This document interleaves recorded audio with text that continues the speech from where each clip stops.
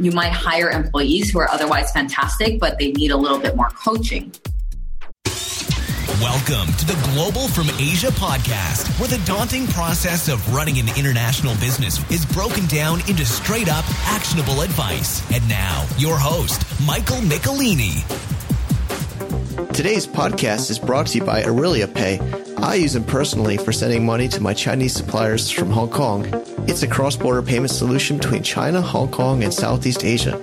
So when I need to make a payment to a Chinese supplier, I just hop online to place the remittance, pay to the Aurelia Pay's Hong Kong-based bank account, and Aurelia Pay will settle RMB within the same business day. So check them out online at www.aureliapay.com, AURELIAPAY.com, or check them out linked in our show notes.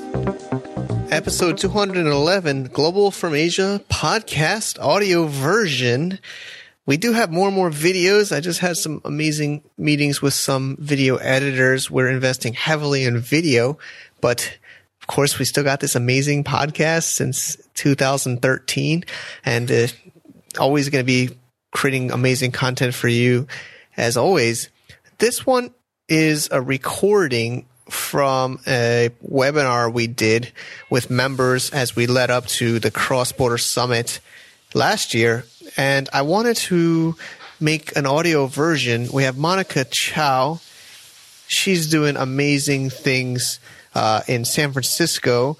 She's really got amazing cross-culture, cross-border experience in e-commerce and startups, and with Taiwan and Shanghai and San Francisco and America.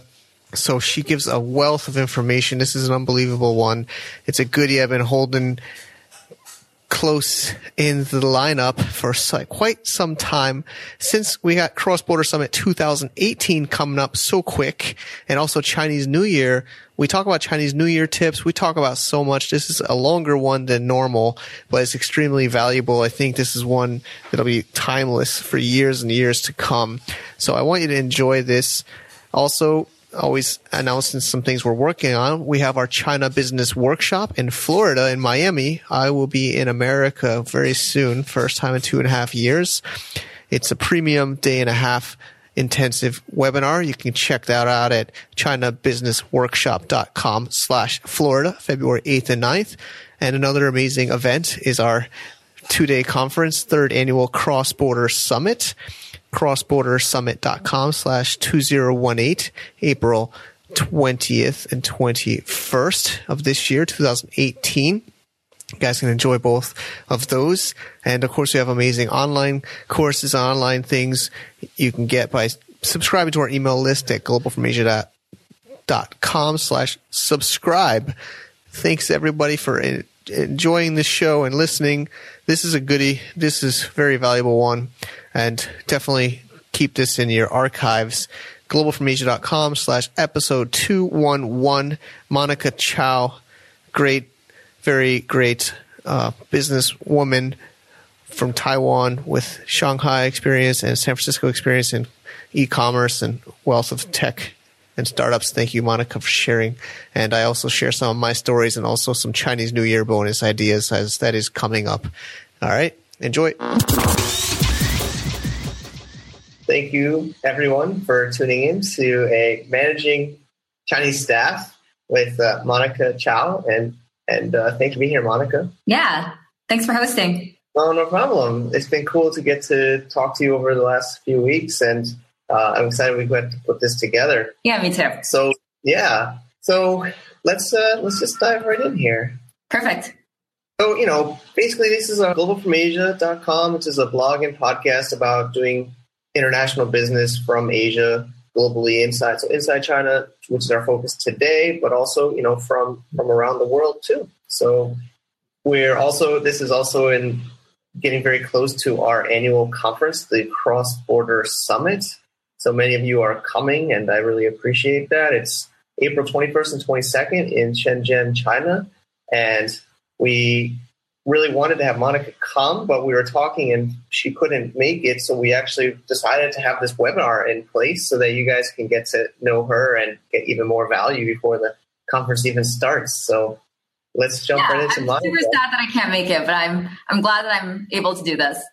Yeah, this is a great way to engage with everyone, and we'll get this to everybody that's coming to the conference. So you are originally from Taiwan. I am. Spent most of your time in Shanghai. You went to college in Wuhan, and we actually connected through the China Accelerator Network. We're both alumni of the program, and now you are dialing in from San Francisco. So there's so much, of course, I'd love to know about your background. If you want to add some highlights today. Yeah, definitely. So this is mostly accurate. I was born in Taiwan. I moved to China very early on, grew up in Shanghai, went to college at Wuhan University. Worked in management consulting for a bit. And then I started a company called TopMind, which gamified textbooks for schools in China. We exited. We were acquired by a company called NoRed Inc. that's based in San Francisco. So after that acquisition, I moved to San Francisco and I went to business school at Stanford. So I got my MBA there. Post MBA, I joined my current company, Chegg, where I'm the business operations manager in our e-commerce business. So I manage things like pricing, sourcing, new business initiatives like geographic expansion, things like that. Very, very cool. Very cool. Yeah, I mean, great experience, and I'm sure we'll get a lot. So I'm sure we can have this a whole show, a whole topic, but China versus the U.S., you definitely have gotten experience on both sides, which is very valuable. And, of course, your current role, you had your MBA, your time in China. I think the basic answer is very different, right? Would you say? Oh, wow. So entirely different. It's just, between my current role and my China experience, it's just right now I'm the manager at a public company in the US. And, I used to be the co-founder of a 12-person startup in Shanghai. So just completely opposite sides of the spectrums in all spectrums. And I think one major difference is that at a public company, it's a little harder to take full initiatives. You can't say I'm going to go and do something new and risky because Wall Street is watching. But at a startup, you can be a little bit more passionate about the risks that you want to take, and you're allowed to operate a little faster and more on gut feel than on extensive approvals and data. Mm-hmm. And as for kind of like the differences of being in the U.S. versus China, I think the rest of the conversation sounds like it's going to be centered around that. So I'll leave that for a little later. Yeah, we have a lot. So, it's that's why I love, building this community and getting to know people because, there's more and more of us, like we're kind of like switched places. You're from, over here in Taiwan and time in China. And now you're on the U.S. side. I'm American born and raised, and now I'm spending time on the China side. So it's very, very different. It's for sure. Just a different world. I really tell people. So yeah, definitely. So yeah, to our main focus for today is, I think of course to build a business in China, which you've done, it's about, there's always major parts with a startup or any business is, of course you need your team, whether it's employees or partners. Of course, you need customers, and it's all about people, right? So, of course, to be successful in China, you definitely need to be successful in attracting and retaining quality Chinese employees, or maybe we can even we'll talk about partners as well. Maybe we can kind of talk about what generally Chinese employees are looking for in your experience. I know it's a wide-ranging question. No, yeah. I mean, I personally think that this is probably the most important thing that I've had to do while running a startup in China.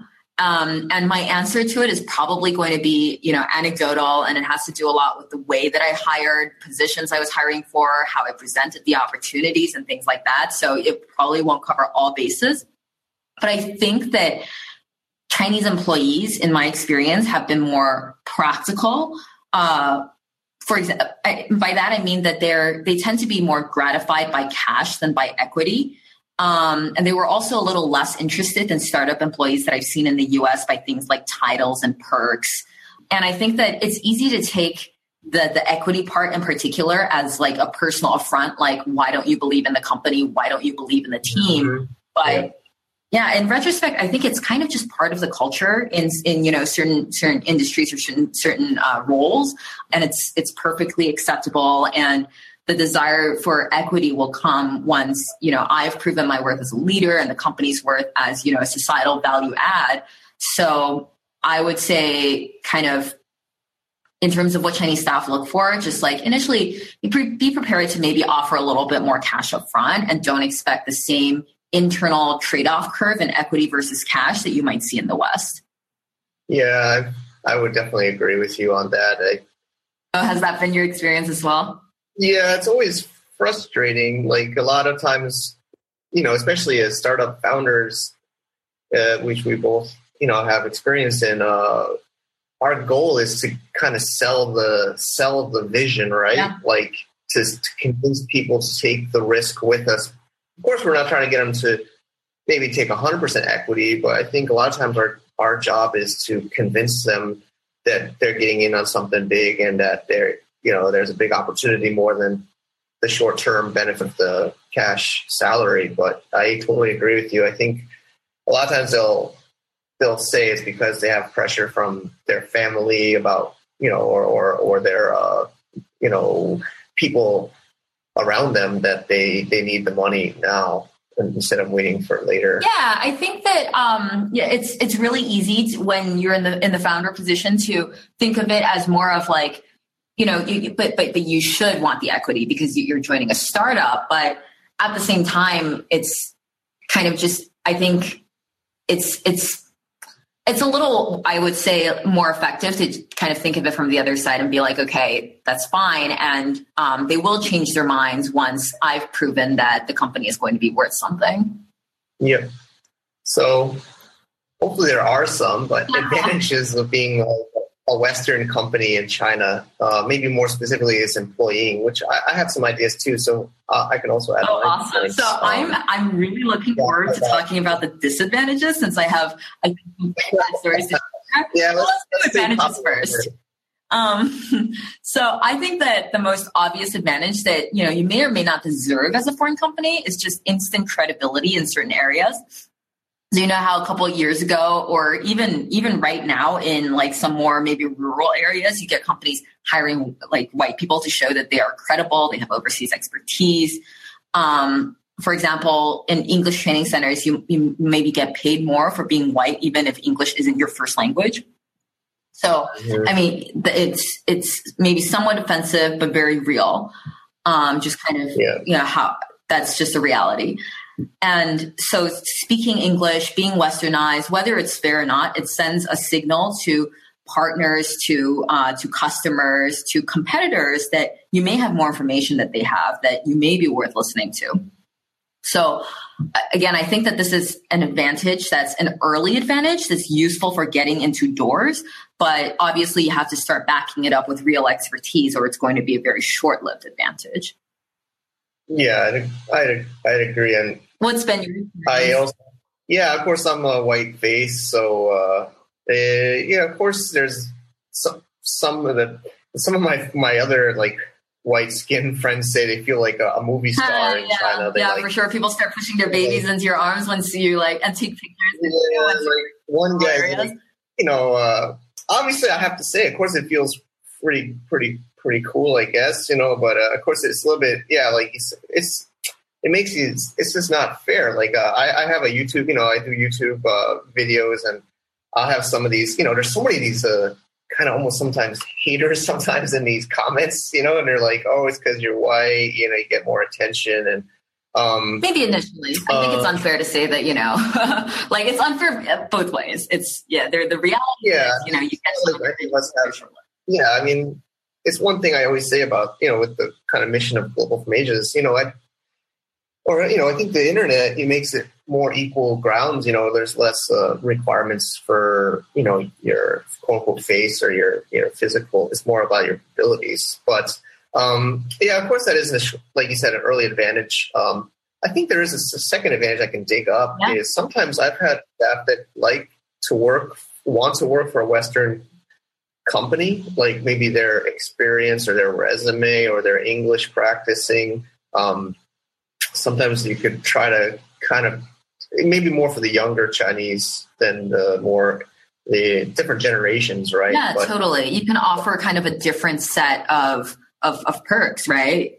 Kind of English practicing, like you said, being a pretty big part of what people want to do, especially the younger generation. Yeah, so let's go to our more fun slide, the disadvantages. Yeah. So can I tell a story here? Of course, stories are more fun. Yeah. So I think just kind of to just summarize up front, I think that the lesson for me is that as a foreign company, you get more people realizing that maybe you're easier to take advantage of. And the reason that I say this is because in the early days of hiring salespeople at TopMind, I happened upon this guy, let's call him Rick. So Rick was the national sales director of our only direct competitor.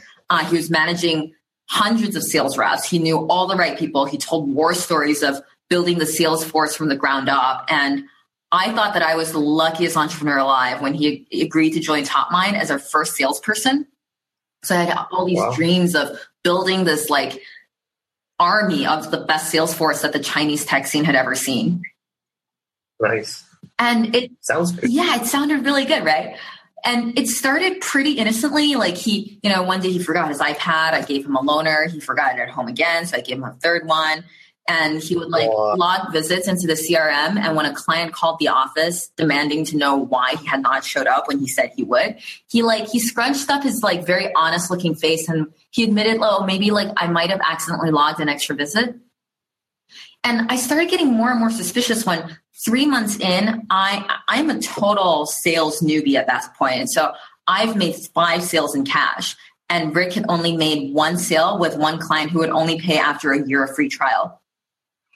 So I was like, that doesn't feel right. So I gave the HR of our competitor company a call, and I was prepared to apologize for poaching their top sales guy, right? And as soon as she heard his name, the HR lady, as soon as she heard his name, she just started laughing angrily. And she said, he stole our computers, he stole our iPads, he hardly made any sales. And whenever he did, he would pocket the money. And then he took a loan from us of a couple thousand RMB, and he disappeared. So I was thunderstruck, right? And to add insult to injury, I found out that the one sale that he had made at TopMind, it was fake. And he had actually had a friend call us and pretend to be a client. And to rub salt on top of all of it, it turned out that he was never the national sales director as we thought he was. He was just like a foot soldier in the lowliest rank of sales reps. Which is how he knew all of the stories that made him sound credible. So yeah, it was really bad. Like getting rid of him took threatening to call the police, and it actually ended with his mother pulling him in by the ear and making him apologize and promising to pay us back because he had already sold all of the iPads. And as I'm telling you this now, I can't believe it happened. So I think that for me, the lesson was just it was a good couple months of this gigantic con going on. So I think for me, the lesson is just don't be as gullible as we were. Don't be as naive as we were. Don't let people take advantage of you. You think it's because you were a Western company that had to do with it, or is that something? So actually, this guy in particular was unfortunately, we should have known, but we didn't, that he was actually pretty infamous in the Western, tech entrepreneurship circle, where he just did this to one company after another. I think if we had been a little bit more plugged into the scene, we would have, maybe seen a few more signs up front. Got it. Yeah. Yeah. So, disadvantages, of course, I've been here a while too, so there's so many stories. I'll save mine for the end if we have time. But the idea is, I think China business is much more, I don't know, I want to use the right word, brutal, maybe. Yeah, I see what you mean. It's more, it's a little less, there's more gray area, let's say. There's less black and white about, what you can and cannot do. the game, I guess business or life is, I always try to like make it think of it as a game a little bit to make it more fun. But sometimes if sometimes maybe more in Chinese culture is if they can get away with something, then it's maybe okay. A different set of rules. Yeah. Yeah. I think we'll keep it at that. So once we've attracted those staff to work with us, especially like your Rick story, is there ways to manage these expectations? And then especially now you're on both sides. I don't know if you want to kind of compare managing between the two sides of it. Yeah, definitely. So I think like my initial reaction to this question is that in a more kind of a Western mindset, you join a startup, you expect the hustle, you expect to find your own way around. I think like, especially in Silicon Valley, at least you kind of grew up with a little bit more exposure to how the startup world differs from the corporate world. But I think in China, the startup culture, like the startup tech culture as like, Silicon Valley defines it, is just a little newer, right? So you might hire employees who are otherwise fantastic, but they need a little bit more coaching. And I say this because I hired someone who was like, let's call him Jack. He's a young engineering graduate. He was like very bright and hardworking and eager to learn. And he just powered through our sales training. And then we went, we hit the road and we went to cold meet some sales prospects. But when he came out of his first cold meeting, he was nearly in tears because he just didn't know how to like answer questions, like rude questions that were thrown his way by the front desk, or react to people. He didn't know how to react to people that were, ignoring him or yelling at him, which are all like very, very normal things in that line of work. And all the poor guy wanted to do was explain the product like we had practiced, but then the door got slammed in his face. So he's like almost in tears and he's telling me, I think I have to quit because I'm an engineer. I think in logic. I don't know how to deal with people. So I'm like, for a few seconds, I'm just like, that's not a startup mindset. Maybe he's right. Maybe he's not cut out for this. But I made, I think, one of the better decisions of my career so far, which is I refused to talk about his resignation. And instead, we worked together on drawing out a logic map of all the possible scenarios that could come up in sales visits. So together we made this detailed flow chart that showed him the logic of how to react to each scenario. And he memorized it. Whenever he got, kicked out of a new meeting, he would do a postmortem and add that scenario into the flow chart. And just gradually he just became less stiff and more charismatic. And it's cliche, but he ended up being my best salesperson. So I think like the lesson for me here is that there might be a little bit more coaching in terms of at a startup, you have to make your own way. You have to hustle. You have to take initiative, be more proactive. We all have to be owners of the company. But once you get over like that initial coaching hump, I think that investment is often worth it. True. Yeah. I mean, maybe going a little reflecting on that, I think, the Chinese economy and the society's developed so fast since it kind of like it's reopened, just less than a generation ago. So, I think the credit is there's been a lot of progress, but especially on more the personal skills, right? And being open about needing extra help, I think is also something I've noticed. For sure. You kind of got, there won't really to do with just, sorry. Oh, go ahead. I was saying it's also a lot to do with just how the educational system is set up and like the hoops that you have to jump through to be successful up to that point, right? So I think like, it's very different from how a successful startup, it's very different from the kinds of skills that you need at a successful startup, just because like it's so much less defined. But like, I mean, I think if you have the right people plus the right coaching, you can get really good results. True. So you're a great coach. It sounds like maybe a new career in the future. Oh, thank you. Awesome. Yeah, that's great. So the holidays, I know a lot of Westerners have this frustration over, especially Chinese New Year. It's a popular topic on on the blog here.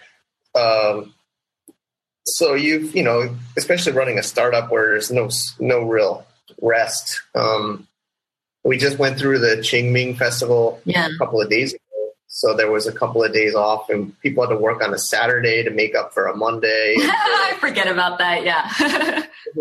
It's so crazy, right? So, I guess this is, a lot of people don't even know these holidays exist, right?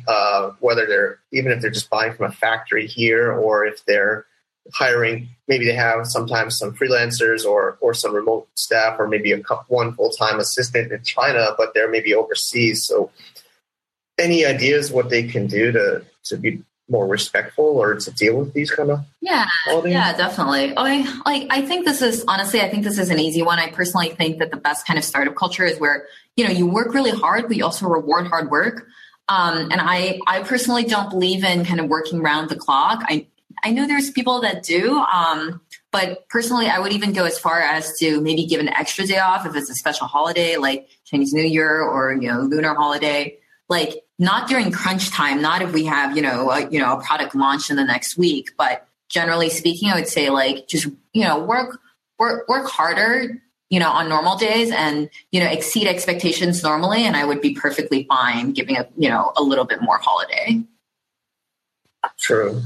And then maybe there are, just some more technical stuff. A lot of people probably use Google Calendar.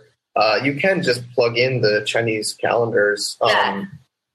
So if you, can't have an excuse that you didn't know, there are solutions or simple Google searches, every year for the calendar. Oh, for sure. Yeah.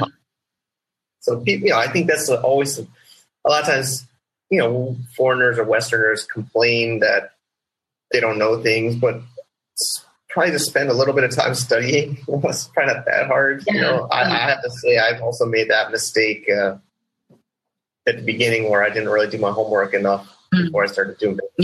Yeah, I see what you mean. So I think people should just, if there's always this saying like if you're doing business in China, you have to, or anywhere in another culture or country, you have to localize at least a little bit. But it does lead to the next question.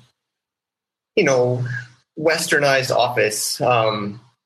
Should you localize your business operations for Chinese market, or should you kind of run it like you would in international markets or in your home market, say like San Francisco or wherever you are? Yeah, really good question. And I think I really can't pick one or the other. I think you want to be both foreign and local for sure, with an emphasis on local. For example, my co-founder, Tim, who is Canadian American, had this idea one time for this large scale marketing campaign towards student clubs that would have made total and complete sense in the West. He wanted to use email lists from these, it's like student industry clubs to reach students. But, guess what? Like the industry clubs that he wanted to target didn't actually really exist in most colleges. And also, even if we had been able to find some of these clubs, people don't really use email. It's not really a thing. Like my younger brother who lives in China right now he just started his first non-QQ email account to apply to grad school in the US. So I think like having someone local is just like there's random knowledge that a local is going to take for granted that could save a Western company a lot of time and money. True. Yeah, especially email. That's a good point. Right? It's very counterintuitive. It's like it doesn't make sense for someone who, doesn't live in China. Yeah, I mean, I remember I used to wonder before I moved here, why is all these number emails and like everything is numbers? Like it's like the QQ number at like 163 is a popular one, or QQ. Yeah, that was. I think that was my first one, and then I used Hotmail because Gmail was blocked. Yeah. So yeah, I think especially with the technology, we don't really talk about it too much today, but like you said, Gmail's blocked and Google is basically blocked. So I know lots of companies complain about that because they want, their global team, the whole team, to use all their tools, right? So you just mentioned Hotmail. So I think some tips are maybe if people are willing to switch to Microsoft. Microsoft works mostly in China, as far as I know, like all their different products. But yeah, it's tough it's tough to kind of have the whole global team. So I think they do have to localize a little bit for their China team. Oh, for sure. For sure. And here's another one. The topic, it kind of is a little bit into, do you need a Chinese co-founder story, but more granular is, can a foreigner manage Chinese staff? Yeah, I think it's that's also a really good question. You know, I have seen successful like examples of a foreigner managing Chinese staff, but even then, it's with very, very like in-depth knowledge of like, you know, how the psychology works, how the market operates. Like, why is your employee mad? Like, you know, are they mad at something you did? Are they just someone who has a very in-depth understanding of China? Like, and generally speaking, I would say it's just so much less risky to have a Chinese co-founder, someone to sanity check things that you want to do. And it goes the other way around too. If you have the kind of business that requires you to communicate with foreigners, you would want someone who understands where they're coming from on a deeper level. So for me, the answer is like, it's a no-brainer. You need a Chinese co-founder. Yeah, I have to agree, even though I resist. Well, maybe I actually don't really have a Chinese co-founder. I guess I have a Chinese wife, which helps sometimes. So, you know, I think that especially with dealing with management issues, or you have to have like a really high level, maybe manager that you pay pretty well, but that's also risky because they could leave you or other things. So there are ways to be completely foreign in China with like a WFOE structure, like a wholly foreign-owned entity. But probably a lot of times people should consider doing like a joint venture with partnership with the Chinese. Of course, it's hard. There's a whole other topic of how to find the co-founder. You know, I think that's something you can't rush into. Just like so it takes time to do that. But yeah, I think maybe the foreigners might be better. Their advantages in the Chinese companies probably not in the management of the operations, right? Because it's very different and complicated. Yeah, I agree with you. It's just there's a lot of knowledge-based things that, you know, you don't even know that you don't know. Mm-hmm. You know, back into teams. So it's difficult, I guess. So the idea is, can you have a team that's maybe working on both sides, or should you keep them like separate? It's basically what I'm saying here is cross-culture teams. If you have a team in, say, San Francisco or somewhere in the U.S. or outside of China, how easy do you think it would be to work with the China-based? Yeah, that's a great question. So I don't have personal experience in terms of like having a US-based team and a China-based team, but Tim and I think made the mistake of trying to build a team with, you know, foreigners and locals. So a team with different cultures, but it wasn't a truly cross-cultural team. So for us, we basically had one person, me, trying to bridge the cultural gap with other people kind of sitting back and working within their own cultures. So sometimes I will walk across to the other side of the building and see this other team, this other company they were doing a phenomenal job of bridging cultures. That CEO was American. The team was half foreign and half local. And they all spoke English as the common language in the office. So like they all helped each other understand and improve. And the resulting atmosphere was just a lot more collegial and relaxed than my company was. So if I were to redo it, I would probably require that there's at least require that there's one common language. And I would also stop trying to bridge everyone's communications. So I would hope to build the kind of culture where everyone accepts and brings to the surface that, hey, we come from different realities and let's talk about it and communicate through it, and accept that the first time is going to take a little longer, but communication gets easier and more effective. Yeah, I can't imagine your role then. I'm just picturing you like trying to translate or explain everything into two different languages all the time. I'm just picturing that. That must have been really tiring for you. Yeah, there's language, there's the intention, there's like, you know, it becomes difficult. It becomes inefficient as a team. Yeah, and I think even just besides even the culture, just the time zone difference, like, you know, here we're doing this exact, webinar, and it's 9:30 a.m. Thursday for me, and it's 6:30 p.m. I believe with you, and it's 9:30 p.m. in New York, so it's just the time zone is the opposite side of the world, so it just makes it so hard to keep the communication, right? Just getting information. Of course, there's like these tools, like so many tools now, like Slack is popular, but still, it's like you wake up in the morning and you got a whole bunch of chats or a whole bunch of emails and communication. It's just harder than keeping up on the same time zone. It's just even at that level, it's hard. So yeah, even on just the purely technological level, I hear you. It's incredibly difficult. So probably, I think what I would suggest is, maybe of course is to have have separate teams that are responsible for certain different kind of KPIs and deliverables, right? And maybe of course they can communicate to each other, but not on such a high amount frequency that they would need to communicate.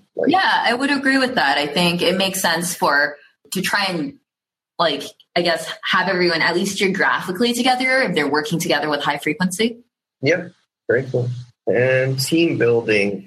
So I'm sure you've had this experience. I can give some stories, but how do you kind of make everyone feel like they're part of the team, which I think is very important, right, for building a company? Yeah. I think this just brings to mind, I think one cliche that's very real is that Westerners like to chill and bond over, drinks in a bar, but Chinese people really don't. Most people anyway. I guess it differs if you're in, a more westernized industry like management consulting or iBanking or maybe like entertainment. But just generally speaking, if you have an engineering team, it's a little bit of general discomfort. It's just not how people connect, right? Going to a bar. So it's much more effective to take your team to one of those board game cafes or maybe to an escape the room event. There's a bunch of those in China. Or I think to summarize, something that's a little bit more brainy and requires solving a problem and not focusing on staring each other in the face. Mm-hmm. Yeah, I mean, especially with, I have some ideas too. I mean, those are great. But yeah, I totally agree. I mean, I remember my New York Wall Street days, and it was bars, especially I spent some time in the UK, and it's very bar drink related for bonding, right? Maybe some food, bar food maybe, but it's mostly drinks and talking to each other. But yeah, I think especially if you're working in a technical group, the engineers are very introverted. Of course, maybe a dinner might be good too. Everybody's sitting in those big round tables, I'm taking. It doesn't sound very social, but going to the movies. I think the cultural difference is if I'm kind of pulling out the common thread between the things that we're saying that we've experienced have been good activities to take Chinese employees to. It's that the focus is on an activity, right? The focus is not on the stress of making the conversation. Yep. So maybe we get some stories too. I think stories are really effective. So I definitely have stories about my Chinese stuff. Lots of stories. So, you kind of mentioned Rick a little bit already, or maybe you can follow up with. You ended up obviously letting him go, or maybe or others. Do you have hiring sucks anywhere? But is there any differences you would say in the Chinese culture, or? No, I mean, what comes to mind is kind of just do it really, really fast, right? So I do have another experience outside of Rick. Let's call him Mike. So Mike was less horrible than Rick, but not by a whole lot, right? So after I fired Rick, I interviewed lots of really awful candidates, and then, I came across Mike. I didn't really like him, to be honest. I had no high expectations of liking him in the future either. He just smelled of the kind of person to try and weasel his way out of doing as much work as possible. But an old sales rep. He knew the game, and I convinced myself that I needed someone right now. And I convinced myself that since I was mostly paying him on commission, my biggest loss was only going to be his small base salary, which I could afford at the time. But I've never been just more wrong, right? Because as soon as he arrived, he just started leeching energy off the rest of the team on day one. And almost immediately I could hear all these mutters from the rest of the team about like, why is Mike being paid to be useless? But I would have felt like such an idiot just firing Mike right after I had just fired Rick and just hired Mike, right? So I let him make these big promises. I let him fail to deliver, and I let him nod enthusiastically to these big improvement plans. And I let him just continue to fail to change. And finally, I grit my teeth and I fired him. But I think like going forward, I'm just going to remember that like letting someone stay on the team is not just kind of like what the immediate impact on my balance sheet, but also like I have to take into account how much he drains from the rest of the team and like how much less productive the rest of the team becomes. So it's not China specific, but I think my experience has been just like, if you think you're going to fire them and you have like, your gut says you're going to fire them, just go ahead and fire them like right now. Yeah, I guess I can add to my story. Oh, please. One of my classics is early on. In fact, it doesn't matter really when, but 2009. Well, he was a designer, and the craziest story is I rehired him. I had fired him and rehired him. No. It was just so hard to find a good designer. And why did you fire him in the first place? So I fired him, because his kind of like attitude and morale, like you had said. Yeah. But it was kind of like this emotion. He would be very, sometimes be really good with it was kind of like, well, actually, it doesn't really matter. But I think it's because he was a gay Chinese. So I think he had a lot of issues with being maybe gay. I mean, I have nothing against gay people, and he didn't end up coming out of it to us. So, I thought maybe that it would be better later after he had kind of gotten over his very crazy story. But so he always wanted to come back, and he's an entrepreneur, really. I like entrepreneurs. So he did always have a goal to start his own business. So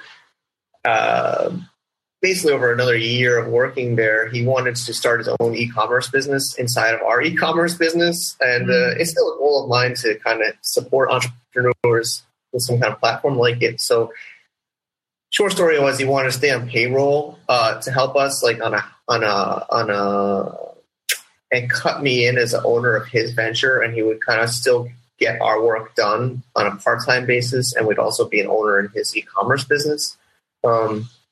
So the story was he didn't really ever get his own project going, and he was kind of like you said with your story was kind of confusing the other staff because they're like, who's this guy in the office that's just like here but not working with us? And so after the month of him doing that own project, we let him. I told him, sorry, I really support I support entrepreneurship, I support your dream, but you can't do it here with us. And then he wanted to get paid on top of that. Basically, he said that like, okay, well then now you can let me go and then pay me another month on top of that month. And I'm like, I just paid you a month to do your own business. That was your month. You know what I mean? Like, yeah, I hear you. Sounds like you were slightly taken advantage of. And so he went to the late. Actually, I was even going to pay him the extra month. Because we don't want to talk about that today, but usually people get like a month severance if they leave. So actually, I was willing to do it, but I had this tough assistant, JoJo, on the team, and she's like, "Don't pay this guy. Yeah, that's not." So she had to actually had the contracts, and then the labor department called because he actually did go to the labor department, and then they called us, and then. This is where I got lucky. I mean, JoJo was just explaining him on the story, and we actually had a contract signed. So it didn't we didn't even have to pay the extra month. I don't know, it didn't escalate. They didn't take it so far. They said we had something signed that he had left. That's what I think is most important. It could have been a lot worse, but we had a contract him starting, and we had a contract with him leaving. So there was less questions. So I think documenting is a good thing for anywhere in the world, but especially my experience in China is documenting it and having them sign off when they start and when they leave. Yeah, that makes a lot of sense.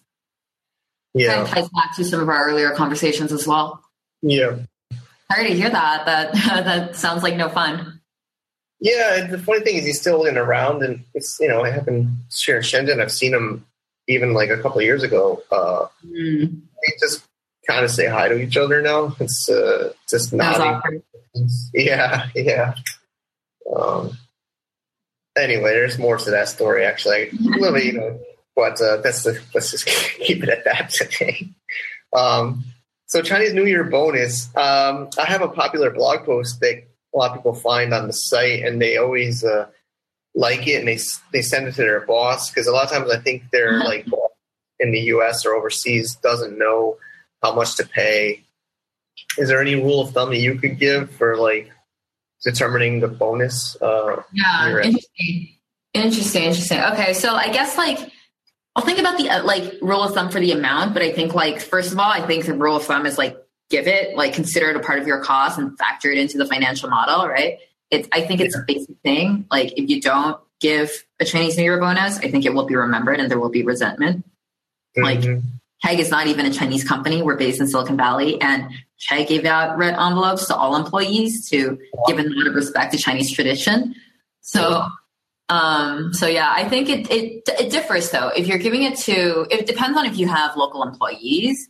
If not, I think it's still nice, like to give, even if like your team is completely foreign, it's still nice to give like Chegg gave us like $2 each, which is obviously, not a significant enough amount for you to be excited over the money, but, it's a nice gesture. I think my rule of thumb, maybe for local employees, would be to give whatever like your equivalent of an annual bonus would be. Mm-hmm. But I would love to hear what your blog post says.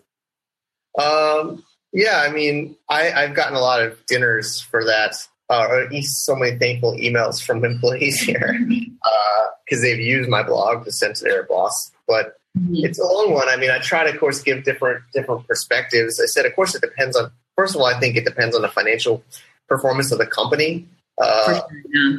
So I always say of course, some companies have different policies about transparency, but usually the staff can tell if the company's doing well or not, or at least they think they know. So you probably can't hide it so much. So I said, if the company's losing money and, you're still got to try to give something, I say usually try to budget a month's salary if you can. Mm-hmm. But if you're like losing money or struggling, I think you can make them understand. But I just say sit down with them one-on-one, present it to them, whether explain to them why maybe. But I said try to aim for a month, and then maybe if you do really well and you really want to keep them happy, go higher. And because one of recently, just like a month ago, because Chinese New Year's a couple months ago, he reached out. He wanted to take me out. He's actually a foreigner here, and he was afraid that his UK boss didn't understand and was going to really risk losing all the staff.